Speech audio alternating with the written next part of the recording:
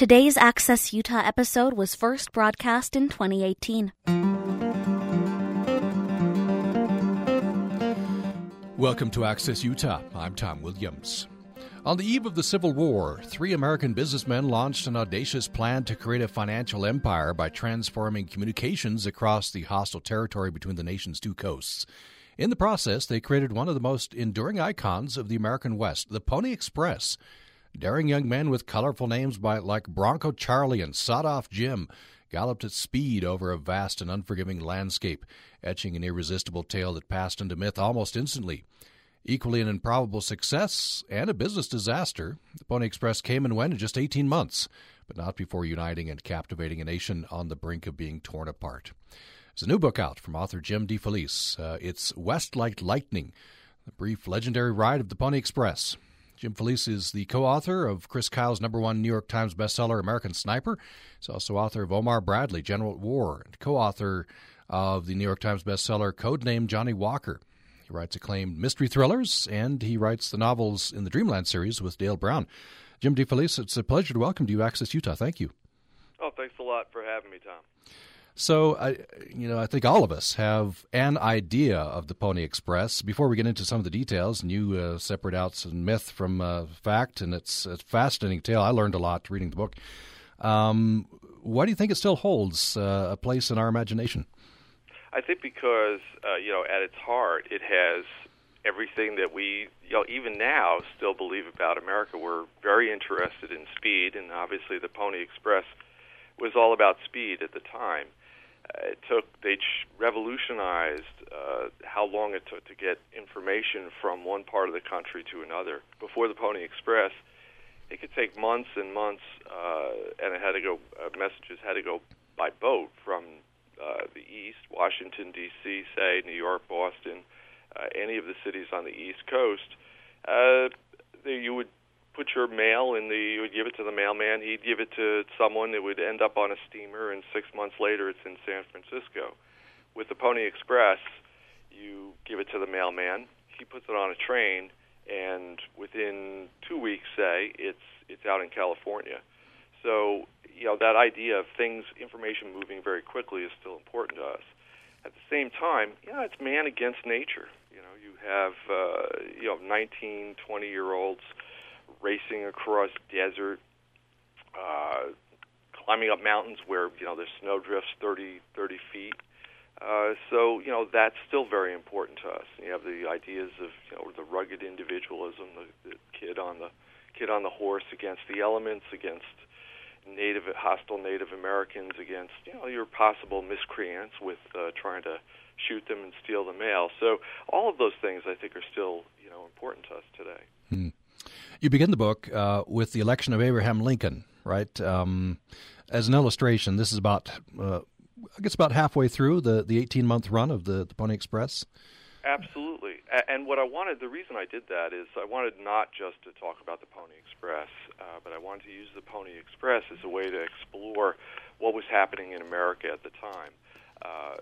That's 1860 when Lincoln gets elected, and the country is just on the cusp of, obviously, a war, but also tremendous change. You have new technologies, the telegraph, the railroads, and, of course, you have a lot of social strife and all of those things. It's a very interesting time in American history, but unfortunately, because the Civil War is there, people that talk about that time in history tend to focus on the Civil War and on things that are happening in the East, not in the West, whereas there's a lot of very critical and important things that are happening in the West, whether it's Utah, California, Nebraska.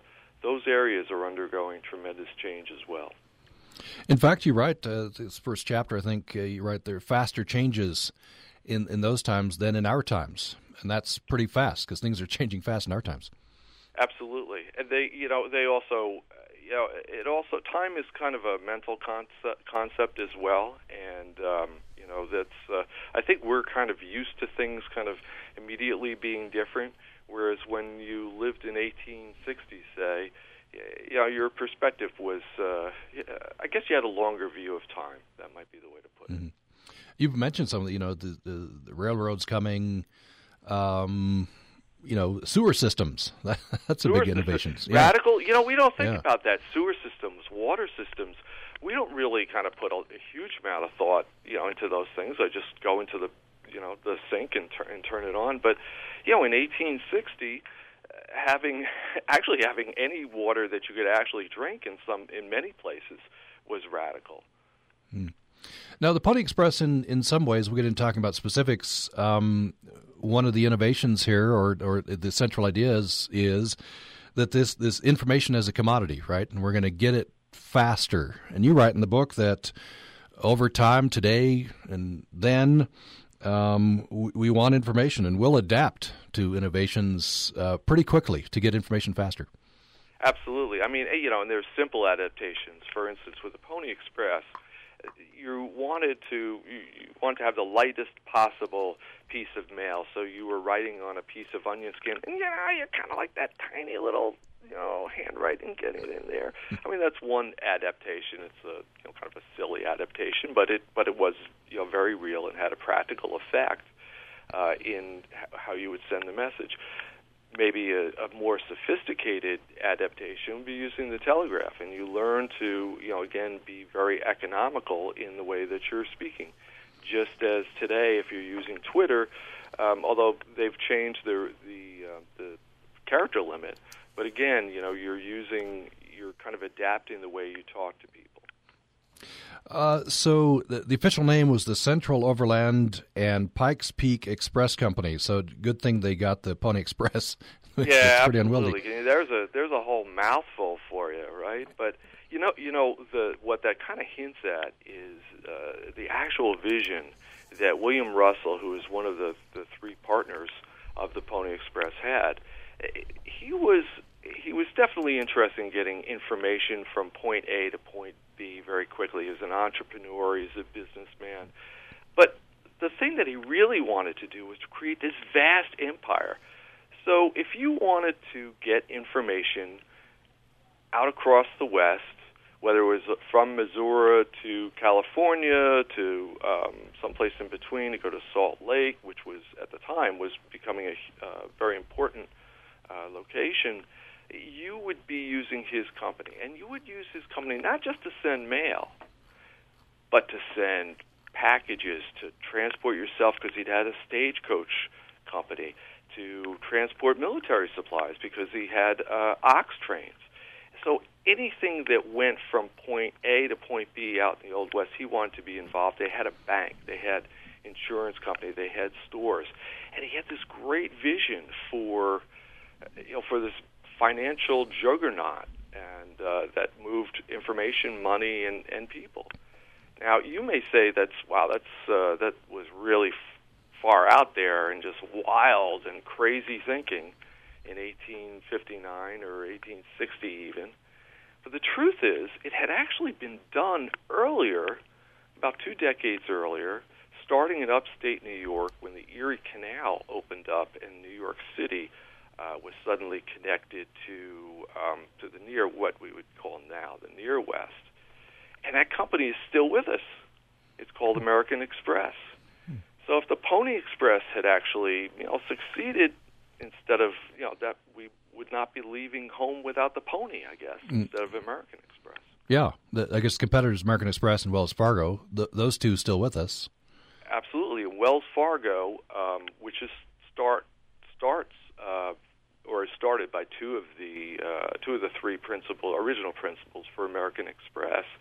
Wells Fargo becomes a direct competitor to Russell, Majors, and Waddell, and they have a slightly different business model. Russell, Majors, and Waddell, they want the Pony Express. They want to own everything, every part of it. They want to control the stage line. They want to control everything they can touch. Wells Fargo takes a slightly different approach.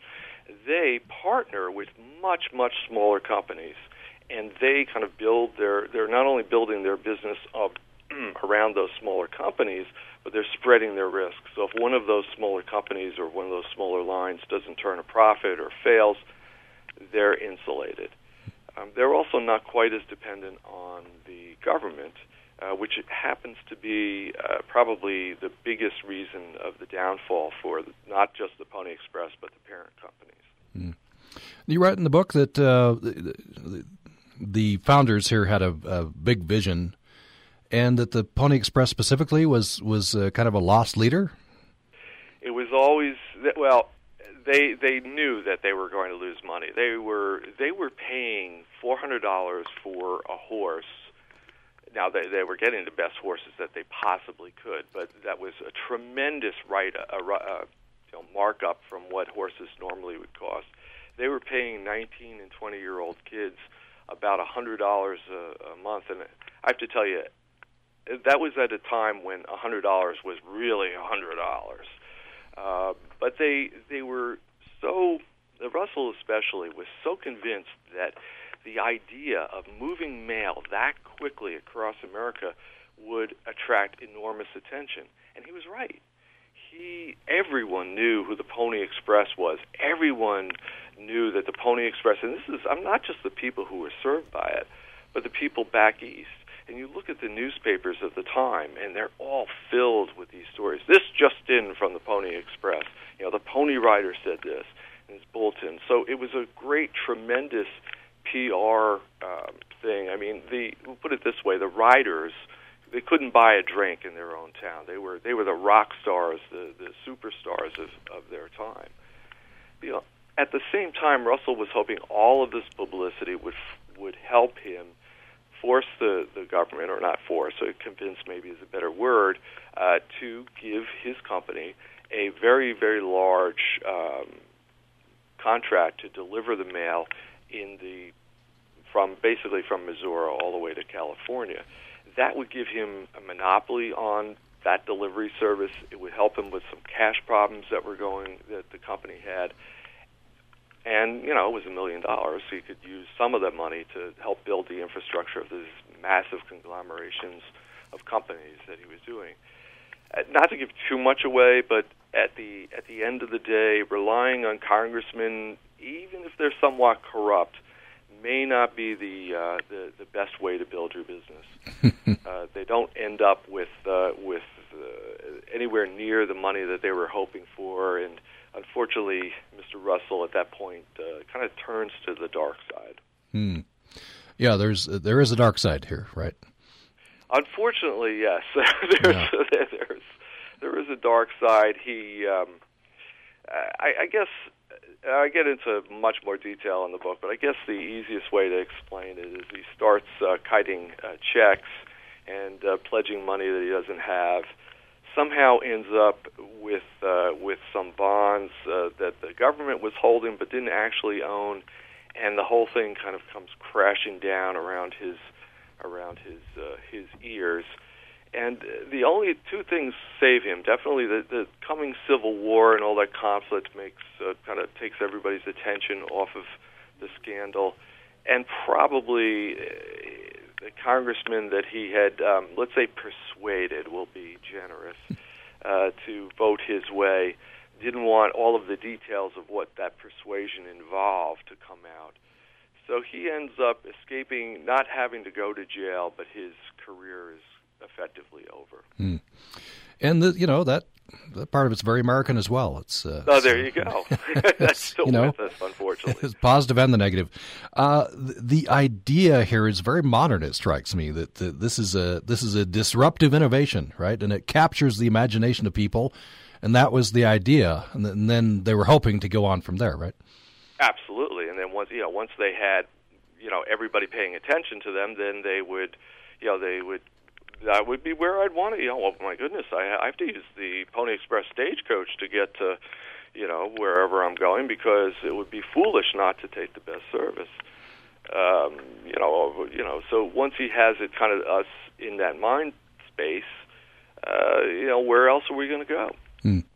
We have an email come in, and by the way, you can join the conversation here by email to upraccess@gmail.com, upraccess@gmail.com. And we are talking with Jim DeFelice about his latest book, West Like Lightning, the brief legendary ride of the Pony Express. And here's what Steve says. He says, speaking of an American Express still being with us today, there's another evolved express company from that day, which is with us still. It even shares principal partners and founders with American Express, Wells Fargo. So he Absolutely. Let's congratulate him for, he knows his history. It's amazing how, we think, or I think, maybe this is just me, I think of American Express or Wells Fargo as being totally, just financial companies. But there was such a strong connection between moving things and finance at the time. We're talking about a period when money was real gold. It wasn't a kind of a notion of some 0, 0, 0 and ones somewhere in a computer. And that was one of the big reasons that the federal government wanted a strong connection with California. They wanted the gold that had been discovered there to keep coming east, and especially with the war coming on. So it's very important to have those quick communications there. Let's take a break. When we come back, I want to talk about the actual riders and what the experience would have been like. Jim DeFelice, you retraced the route, I believe. I did, absolutely, and I think I only got lost really bad once. So, and that was you. Do you think it was Nevada? It might have been Utah, I think. It might have been. To be honest with you, if I had known where it was, I probably wouldn't have been lost. But right. It was a lot of fun anyway. Yeah, we'll talk about it following this break.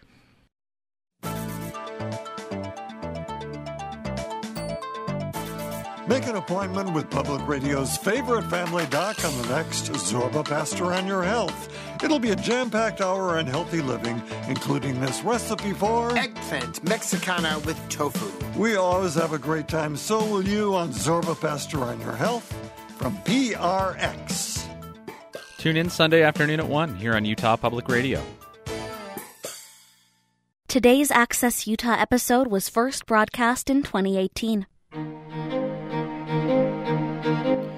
You're listening to Access Utah. I'm Tom Williams. We're talking about the fascinating history of the Pony Express.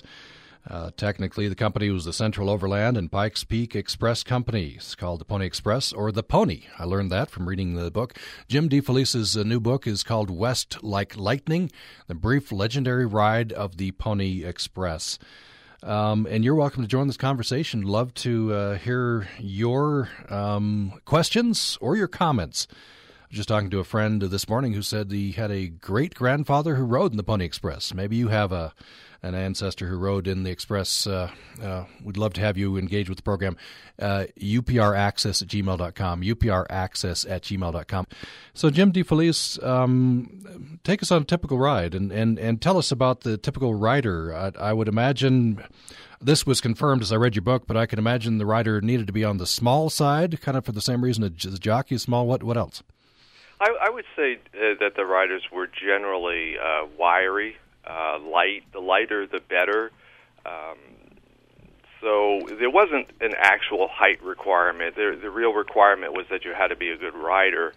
But from what we know, as a general rule, they were all relatively light. They're 19, 20 years old. The interesting thing that I discovered about these guys, I would have thought that because it's the Pony Express and it's all about speed, that if they're going to look back and brag about what they did or just recount it for someone, they would be talking about how fast they went. But the reality is that when you look at the accounts, while they certainly did go fast, and we can tell because we have the postmarks of the letters that were, or many of the letters, I should say, that were transported. The thing that impressed them was how far they went. So typically on the typical ride that they would go, they would get their mail. They would actually already in a sack, a special sack. It was called a mochila. It had 4 little pouches, and it was made to fit right over the horse's saddle. And they would ride from a large station to what we'll call a transfer place, which would be roughly 10 miles. It depends on where we're talking and when, but about 10 miles. There would be another person waiting there, usually a much younger boy, or sometimes an old person that just happened to have the job. They would he'd be holding the horse, another horse, a fresh horse. You would jump off of your horse, grab the mochila, which is kind of like a leather blanket almost with 4 pouches sewn into it. Throw it on the new saddle, hop on the horse, and gallop away. You generally would gallop in and out of any of the stations because, you're 19, 20 years old. If there's a young woman nearby, you want to be impressive. You would do that. You would ride, and it didn't matter what time of day. It didn't matter what the weather was. You would just keep doing that. And the stations, the major stations, would be, they're about 100 miles or so apart. And once you came to the station, your job for that day was done. Depending on when, as long as there wasn't mail coming from the other direction, and you would hand off to a new rider who would continue on the way. Meanwhile, you probably were going to go to sleep, and that meant bunking down, usually in a stable, or if you were really, really lucky, you got to sleep in the attic of the major station. It was the reality of the job was not particularly glamorous, but the image of the job and the pay were very glamorous. And so, as you mentioned before, the riders, at least in their local areas, were celebrities. Oh, absolutely. So you were asking about riders, and we'll just take one rider who's reputed to have been the first rider ever.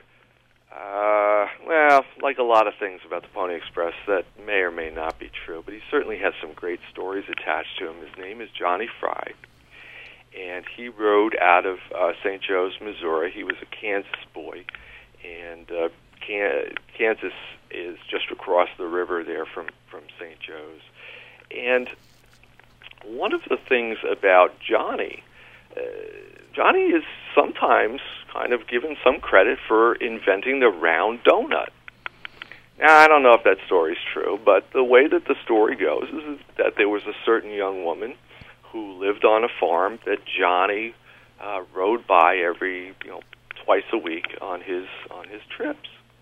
And she decided she was going to win his heart, as many girls at the time did, by baking some nice little crullers, which were kind of straight donuts, in case you're not familiar with those. We still have them. But Johnny couldn't grab them as he rode by. So, being a very, very clever young woman, she formed them into the round shape with a little hole in the middle, and as Johnny rode by, he'd stick his finger in, and he could eat the donut on his way, just kind of twirling it around. I don't know if that's really a true story, but, it's kind of cool. It's just one of those kind of fun things that's associated with the Pony Express. Yeah, you want it to be true, right? Yeah. You want it to, there are so many legends and there's so many stories. And, a lot of historians kind of poo-poo them, and they say, that's so-and-so never rode. That legend, what is that? What does that make sense? That ghost story, come on, get it. But to me, those stories are to be celebrated, and I have a lot of fun with them in the book. I think that and I do try to separate fact from fiction, but I want to celebrate the legends and celebrate the kind of deeper truth that's underneath those stories. I mean, when you're talking about, that's a love story with Johnny Frey and his girlfriend there. The stories of endurance, again, they're showing us what we value even today. We still value young love, and we certainly value endurance. I want to talk a bit about the distance and the speed here. This was pretty revolutionary at the time, right? So how far was the route, and how fast? And again, you've talked about this a little bit, but maybe reemphasize what a difference this was in speed. Sure. It basically, the route itself is about 1,800 miles. Now, some riders apparently had kind of little detours that they would cut a couple of miles off here and there, but you're basically talking about 1,800 miles. we happened to know they had advertised that they would do the route in 10 days, and not through me, but through some fantastic work by stamp collectors who have collected and cataloged many of the existing envelopes that were used, or covers as they call them, that were used on the Pony Express, and now obviously they're quite valuable. But there are also postal marks on there. Some of them handwritten, which interested me. I didn't realize that when I first had seen those. We know that we know how long pretty much every route, every time they went, east or west, we know how long it took. Most of the times, even in the winter, even in the worst weather, it took 10 days to get from St. Joe's to Sacramento. Coming back the other way, now this was kind of a mystery to me, and there's a lot of jokes on why this is so. Maybe the bars were better, someone suggested, even though they're really the same. I don't know, but it usually coming west to east, it took about 11 days. I'm not sure. I don't know why that would be. But for some reason, you would think, usually you have the wind at your back if you're going west to east, but I don't know. It did take a little bit longer. And they ride night and day? Oh, absolutely. Night and day through the worst weather. I mean, there are some, accounts of in the Sierra Nevada. I mean, you still have snow. Even there's probably still snow on the trails there even now. So they would, it didn't matter what the weather was. They, if you had a really, really bad snowstorm and the horse with the snow up over the horse's chest, then you might pause that day. But otherwise, you rode no matter what. The Pony stopped service for about 2 weeks. Actually, a little bit more than that, because some of their stations get burned down during the Pyramid Indian War. But once, except for that, the service is continuous. And what's remarkable to me is that they delivered every piece of mail that they were given, as far as we know, and there was only one kind of sack of mail that didn't make it to its destination and kind of disappeared. And that also was during the Pyramid Lake Indian War. But I have to say, surprisingly, that sack turned up months later. So, I mean, they have a pretty good record. That's, not to disparage my mailman, but I can't swear that he's delivered every piece of mail that he's supposed to. You mentioned, Indians. There would be other dangers as well. There's one story that sticks out at me. One fellow got shot in the head with an arrow. Absolutely. That's and now I have to. We'll go into some more detail in the book. I have to say that some of the legends and some of the stories, how accurate they are.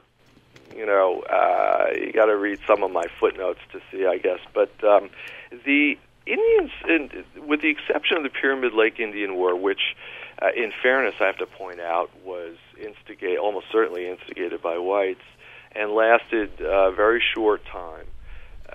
Indians were not, at this period of time, they were not much trouble for the Pony Express.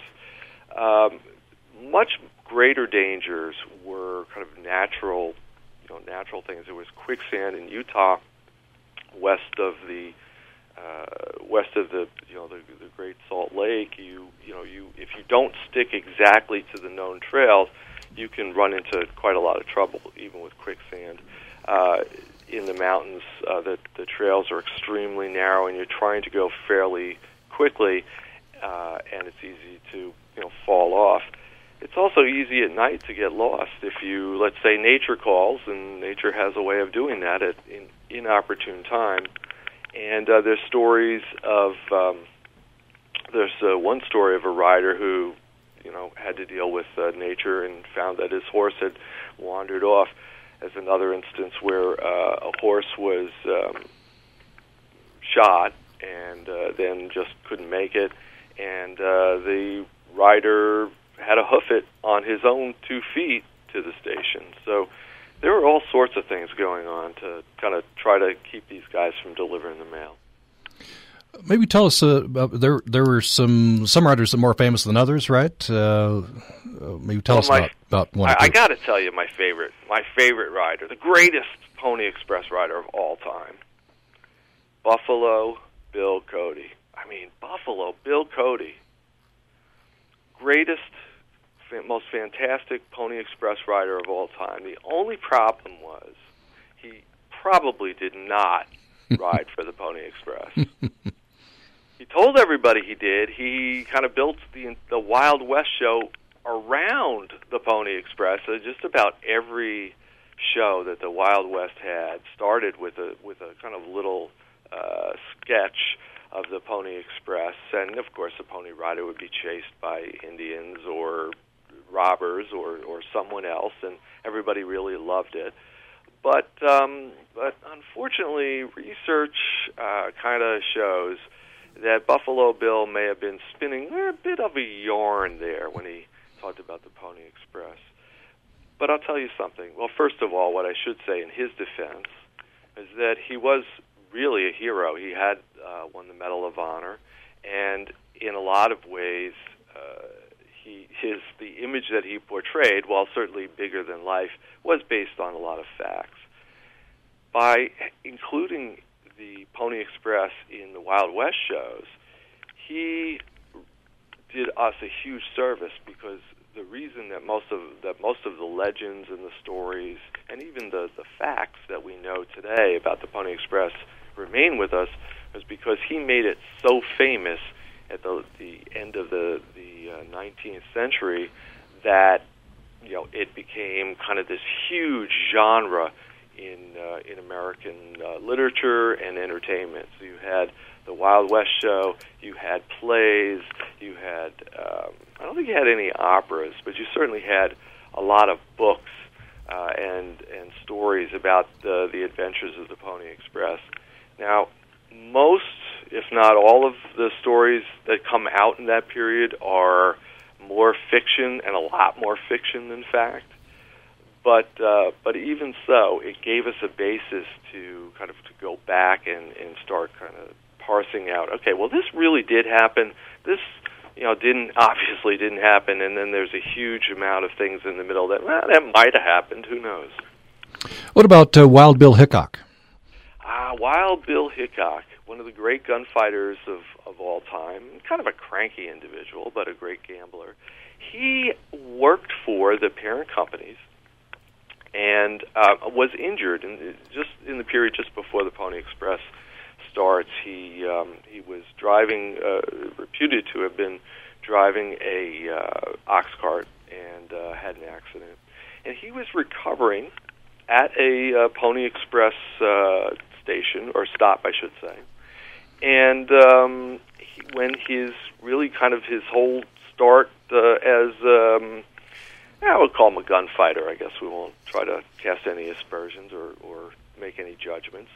He had a shotgun, and he was behind a calico curtain when a criminal tried to attack the station owner's wife. Now, that's his version of the story. The station owner, or I should say the man who died, and several men subsequently died in that battle or exchange. They had a slightly different version, but the winner gets to write history, and Wild Bill went on from there. Before we go to break, when we come back from break, I want to bring the route through Utah. Of course, the route did go through Utah, and you have a chapter on Utah, the Mormons, and a very fascinating character called Howard Egan. I want to talk a bit about those topics and get to the reenactors of today, and your trip, Jim DeFelice, through the route. This is just a throwaway. That's maybe a couple of sentences. It was so fascinating to me. I have to ask you about this. You talk about a William Vischer, an alcoholic who liked to give temperance lectures, and you go on to say that there were quite a few. I guess in that time, that's just, like I say, just a aside. I don't know if there's anything you'd like to say about that. they were experts on the subject. I mean, what can I say? They probably gave it up many times. I guess so. I guess if you're dealing with it, then maybe you'd give lectures on it. I guess this was a thing. Yeah, absolutely. The mentioning alcohol, the one of the owners of the Pony Express and the parent companies, Alexander Majors, who's a character in his own right. He was a very religious man, and he would give the Bible to every new employee, make them swear on that Bible that they would uphold the rules and regulations of the company. And two of the most important to him rules and regulations of the company were no cussing and no drinking.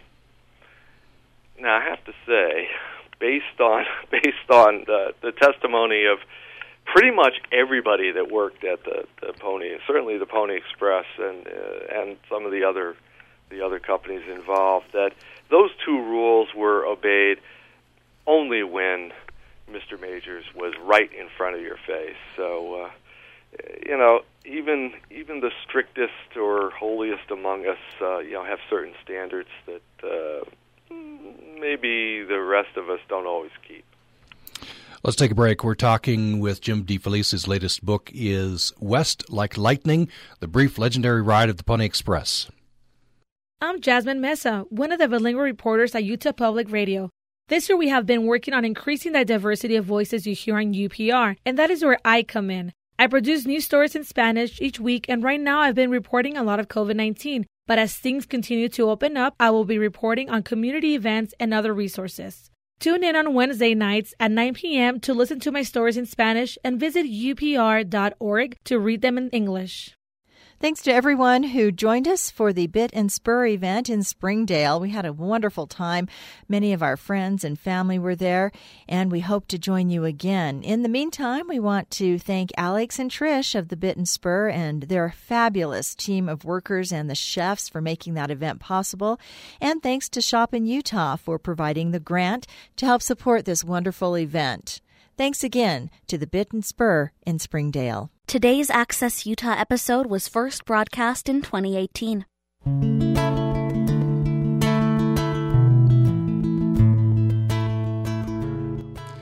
Thanks for listening to Access Utah. I'm Tom Williams. We reached our last segment with Jim DeFelice.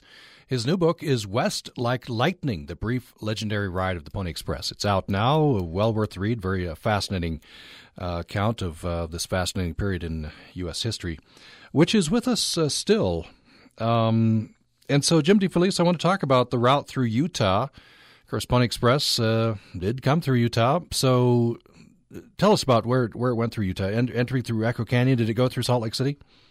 Oh, absolutely. Salt Lake City at the time, it's obviously this is early in Salt Lake City's history, but even then, it's being developed. It becomes an important place in the West. The Pony offices are at the hotel, the finest building in town, which is pretty much in keeping with what they tried to do. Even their offices that were back east, Russell has his office just off of Wall Street in kind of the newest building at the time, supposedly the first fireproof building in the world, although when you research that, you find maybe it wasn't the first, maybe it was, way down on the list, but that's how they advertised it at the time. And then in Utah, obviously it skirts the lake, comes south, and is heading down towards Nevada. At the time, of course, this is all the one territory, the Nevada territory, and so the connections are, they're not seeing a state line, say. What was the relationship with the Mormons? The relationship with Majors, who's the one that kind of deals with, he deals with all of the kind of physical aspects of the company, and he's dealing with the people. Majors has a really interesting history, especially as it deals with Mormons. His father apparently was one of the people who persecuted Mormons, And there's some pretty good evidence for that back in Missouri. But Majors is almost entirely 180 and really admires the leadership of the church and hires a number of people. Probably the most effective superintendent that in the whole line is a man named Howard Egan, who has he's kind of we'll call him a superintendent, which was the technical name that they used, but basically he's the boss from Salt Lake City all the way to the border of California, and he ran a heck of an operation.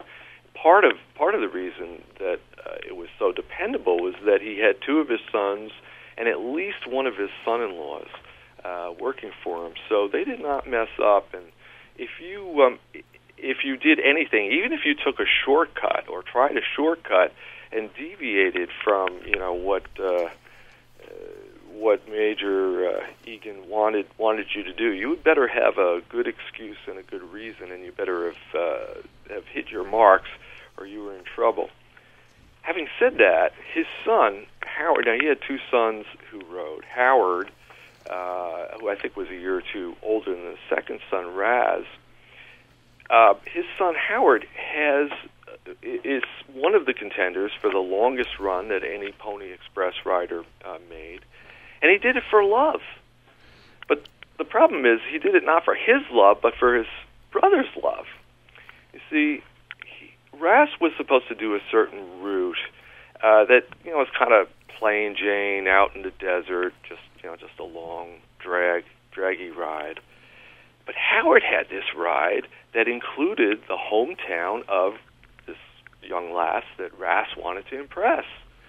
So Raz convinced his brother to swap the routes, which took a little bit of doing because they're a little bit off from each other. So Howard went out and he started on his brother's route, and he rode and he rode and he rode, and he got to the other station, and lo and behold, the person who was supposed to be there with the mail wasn't there. So he said, "Oh, this is no good. I want to get home." So he started, and he kept riding, and in the end, when he finally gets to the station, apparently the rider who was supposed to have taken that kind of loop of the Pony Express had been sick or something and was out, and so Howard was pressed into service to ride back the only way, back the way that he came with the other mail. All in all, he rode some incredible amount, 380. Well, the count's kind of differ. Somewhere from 360, 365, all the way almost to 400 miles, which would be the record. And the poor guy, he didn't get anything out of it except a good night's sleep. That's incredible. You'd be totally exhausted. Absolutely. It's a feat of strength. Absolutely. And that part of you would know better than I, but that part of Utah is during the day is extremely hot, and as I say, if you go off the trail, especially where the Egans were, your horse could easily get stuck in quicksand or run into some other difficulty. Driving that distance would tire you out, so I can't imagine riding. Absolutely. I'll attest to that. Yeah. You have some incredible stories about Howard Egan Sr. I don't know, maybe preserve those for the book, but he got into a scrape, and an example of mountain law, for example, and then some mountain medicine. Indian helps him through. Let's save most of that for the book, but I have to say that the mountain medicine. I mean, because do you think we should go there, or is that a little bit? That'd be great. Yeah, if you're willing. When you're out on your own, you learn certain tricks and how to deal with things, and you're open to alternative types of medicine. And Howard got in a scrape. He had some problem with his eye, and it was, I guess we'd say it was infected. And he had a number of friends. He was friends with the natives who were in the area, and one very knowledgeable Indian came by his farm one day and saw that Big Chief was in trouble, had a little ailment problem with his eye. And he looked at Egan, and he kind of came in really, really close to get a better look, and all of a sudden, he put his mouth on Egan's eye and started sucking. I guess that's the way to put it. And well, you can imagine what Egan's reaction would have been. And then he kind of stepped back and spit out what he had sucked and looked at Big Chief and said, "You'll be fine in a few days." Now, I've never had anyone do that to me, but I know my reaction, if anyone, even a trusted friend, had done that, I wouldn't be thinking that I'd be fine in a few days. But lo and behold, that alternative form of medicine there absolutely worked. So, maybe if I have eye trouble and I go to the doctor, I'll make a suggestion that they do that. Yeah, let me know how that goes. Yeah, I will. You'll be the first person I call. Okay, sounds After good. The malpractice. After the malpractice, that's right. But it worked for him, right? So it worked for him. It worked. That's what the story goes. And the one thing I'll say about Egan's stories do sound out. They do seem fairly true. There's a couple of things that are a little bit around the edges, but it looks, by and large, so, I would think that something like that happened. Now, there's another famous pony rider and person connected with the pony, and I will leave that one for the book, but he also, was in Utah, although a little further east, and that's Elijah Nicholas Wilson, or Nick, or the White Indian, as he's called. And a lot of his stories, they're great. A lot of his stories are extremely entertaining, but there it's a little bit more difficult to say, okay, well, this is true. And there's a lot of gray area. We'll leave that. Well, we're kind of just have a few minutes left in the conversation. I definitely want to ask you about this. This is at the very end of the book. You're talking about your trip. You traced the trail, and you got lost out there. It's in the desert. You didn't know where you were, but you knew, if I keep going west, I'll hit a bisecting road and I'll get out of this. You got back, and a friend said, "Oh, you experienced what the Pony Express riders experienced," and you said, "No, not at all." Right? You didn't even come close. No. The thing is. And, when we're lost today, and my cell phone didn't work, and, the GPS wasn't there, and whatever, when we're lost today, or as I did, I know if I go in X direction, eventually I'm going to get out of it, right? There's going to be a road, there's going to be civilization, there's going to be something. I'll find the car, I did find the car, and, the car will start, and I'll be able to go. And the worst possible thing, I have been turned around in, overseas and not known exactly where I was. I could find somebody, I could find some civilization, someone who would maybe take pity on me, and, I would get my way home. The men and women at that time, and not just the Pony Express riders, but the brave pioneers who settled Utah, who created Salt Lake City, who opened up the West. That area had not been, even seen by white people, or by more than a handful, just a few decades before, a few years before in some cases. And when those people were lost, they were totally, utterly dependent on themselves and how they dealt with nature. And that changes the way that you perceive the world. It's different than the way we perceive the world. I'm not saying it's better. I'm not saying that we're better. But that perception is different. And the thing I think that I value is that their perception still informs us in a lot of ways. Their resilience, their ability to deal with the uncertainties of nature, and to put it on their shoulders and to carry on, it it still informs our deep legends, and it tells us that we too can do that. If they could do this, then we have it easier. At least that's... It's one sky, many cultures. Skywatcher Leo T here as we look up and look around. The super-duper rubber-sized extra flower full bloom blood lunar eclipse. These moon names keep getting longer. Anyway, the eclipse took place on Wednesday morning.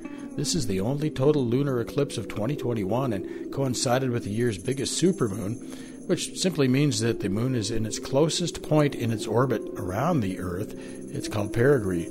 Skywatchers in much of the world had a chance to see a slightly larger than average full moon and an eclipse. An archaeoastronomer colleague, Daoud, and I delved into the mountains of the Aquarius Plateau to try and witness this on some tough four-wheel drive roads and into the ponderosa pine and aspen groves, threw out our sleeping bags in the sunset. To see the moon, and I'm trying to shoot it with some, a time lapse with some cameras. We watched in the Jupiter-colored sunset from a clearing on the edge of a young aspen grove with his two huskies. After a while, Venus and Mercury came out and dodged the clouds to sparkle above the serrated west horizon in orange sunset. We enjoyed talking about how ancient cultures viewed the stars and how cultures of the Southwest congregated near different terrains and rivers, how the Hopi and Zuni of northern Arizona witnessed the supernova of 1054, which was a giant explosion in Taurus the Bull, where it produced the beautiful Crab Nebula remnant of what we can still see today. At its peak, it may have been 4 times as bright as Venus and remained visible for 23 days and in the night sky for 653. The Hopi and Zuni were also near the eruption of the volcano that created Sunset Crater near Flagstaff. That probably put up a little dust in the sky. How did this affect their ceremonies as they pondered the need to adjust how they were doing things? These cultures of the Southwest were enduring a long-running drought as well. Alas for Daoud, the huskies, the nightbirds, and I, at 3:30 in the morning, the sky was clouded over in the southwest. But the good news is you can still see a full moon a bit through the clouds, and I knew it was a full eclipse when it grew dark and the moon disappeared. And after all, we were camping and glad to be there. Many other skywatchers experienced the whole eclipse. But from my sleeping bag overhead from the aspen grove, the sky was clear, and Mizar and Alcor shined, the middle double star in the handle of the Big Dipper. Also keeping an eye on the star that makes it all happen is NASA's Parker Solar Probe. It's halfway through a series of Venus observations as the craft swings out into the solar system from its Sundance in order to slingshot back around the sun. It's great physics. The light bulb went on for scientists after they'd already launched it, apparently, and they said, hey, why don't we check out Venus on those flybys since we got to go around there anyway? The Parker Solar Probe launched in 2018 on a 7-year mission to dance through our star's corona, and it's closer than any other craft has been to the sun. The corona is the extremely hot atmosphere that is invisible to our eyes but shapes conditions across the solar system. The space probe gets closer to the sun's visible surface with each flyby, and they have to go out by Venus to do it, so they're studying Venus as well. So yeah, the Parker Solar Probe studies the sun's corona and Venus as well. We'll look forward to more on this great adventure. Stay tuned for more, and look up, look around, and get a little bit lost in space. Skywatcher Leo T. on Utah Public Radio, UPR, with translator stations statewide for your listening pleasure and streaming live at upr.org.